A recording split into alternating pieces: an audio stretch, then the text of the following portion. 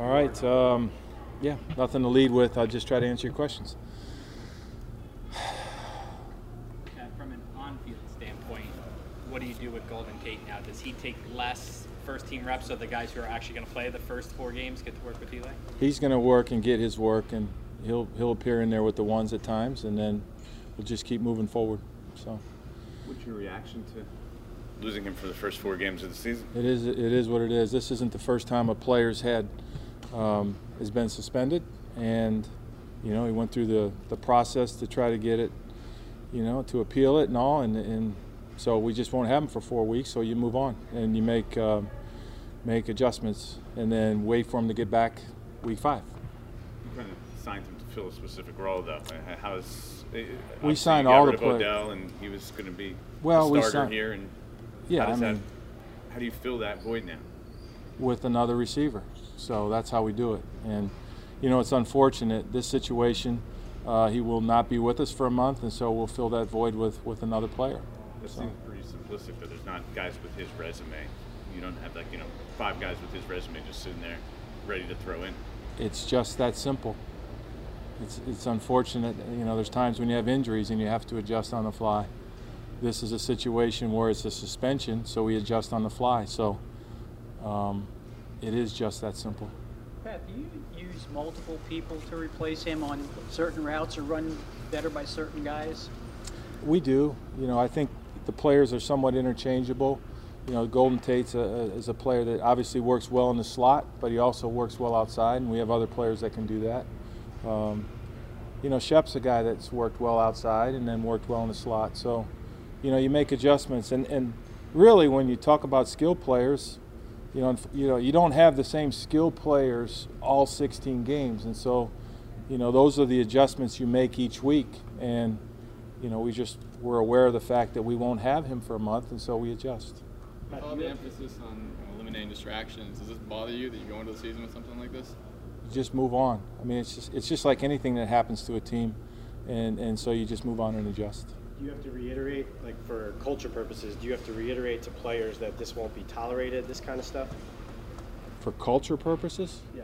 I mean, I think he's been very honest and open about what happened, right?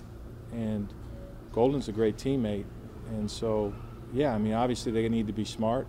Players need to always know what they're putting in their bodies, and it's a constant reminder, but I think they all know that. There was actually several years back he made a comment, though. There was a guy on his team suspended, and he called it selfish. I think that's kind of the line of why he's saying you have to address it with the guys, is that maybe that it could be viewed that way by guys on this team now.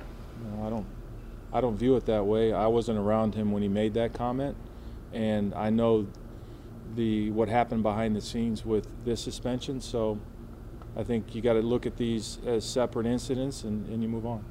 Pat, different than an injury, though, are you disappointed that a guy through conscious actions put himself in jeopardy and now has disqualified himself for a quarter of your season? When you guys signed him, I mean, there was celebration in your building about what he would represent to your team.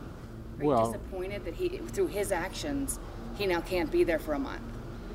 I think he's been very honest about why this happened, okay? And unfortunately, he won't be with us. And so that really is, that's how simple it is, quite frankly. Do you believe him?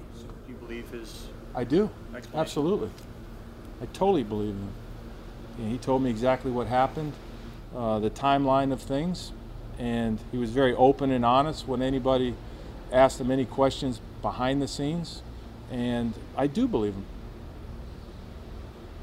In terms of when you split Saquon out wide some of the time, what do you like about being able to do that? What of his skill set sort of lends him to being able to do that play there?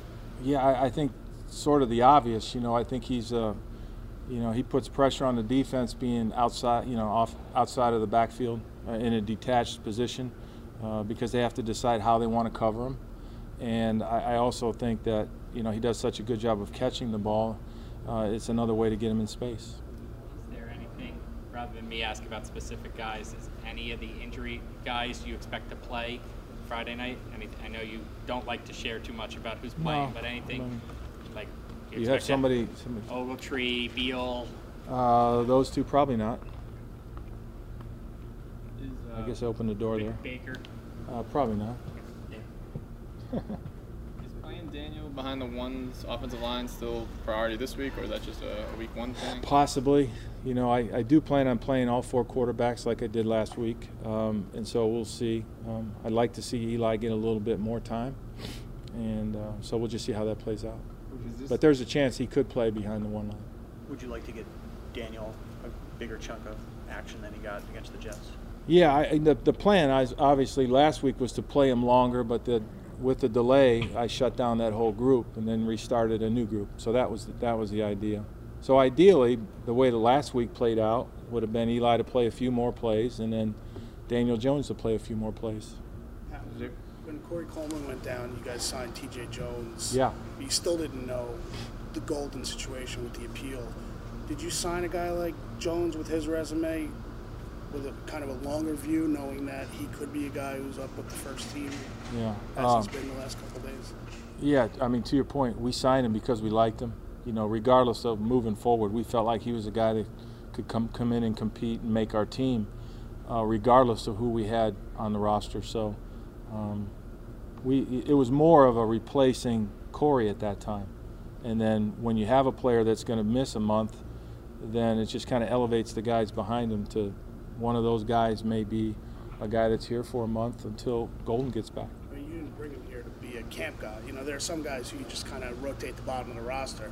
Did you have higher expectations for T.J. Jones, I guess? Well, we had high expectations, yeah, but we also have a lot of young receivers that we felt like had a chance to progress from what they did a year ago and make our team. So that's sort of the way our core is right now. Pat, given how valuable Saquon is, how tempted are you to keep him out of the rest of the preseason games? You make a good point. Yeah, he's a valuable player, so we'll just have to see as time goes on if he's going to play in these games. I gave you a clue on the quarterbacks this week. I'll let that reveal itself. Saquon said he's comfortable not playing. He essentially did it last year. Does that factor in?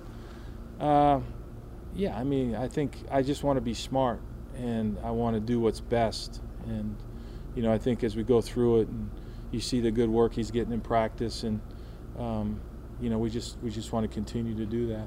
Well, in the third game, you usually like to, with most teams, play their starters longer than they do. Would this likely be Daniel's biggest workload in the second week, given the circumstances and situation? I don't know that. I think Daniel's going to play in all, you know, throughout. So we'll just have to see how it plays out. You know, I think it's important for him to compete in all 4 of the games, and certainly you'd like him to get as many reps as he can as he gets himself ready to play. Last one. When a team is learning how to win, how do you coach that? Like, how do you coach learning how to pull out a close game in the fourth quarter, for example? How do you do that through training camp and in practice? Well, we practice it and we talk about it all the time. You know, as you get near the end of practice, you talk about, okay, now it's time to finish, so let's make sure the execution's good, so on and so forth. And then when you do it, you got to just do it in the games, you know, and I think you learn to do it. I think you also bring in players that have done it before, so you have more guys on your roster that are aware of what that process entails, and then you put the ball down and you play, and I think that's where we're at.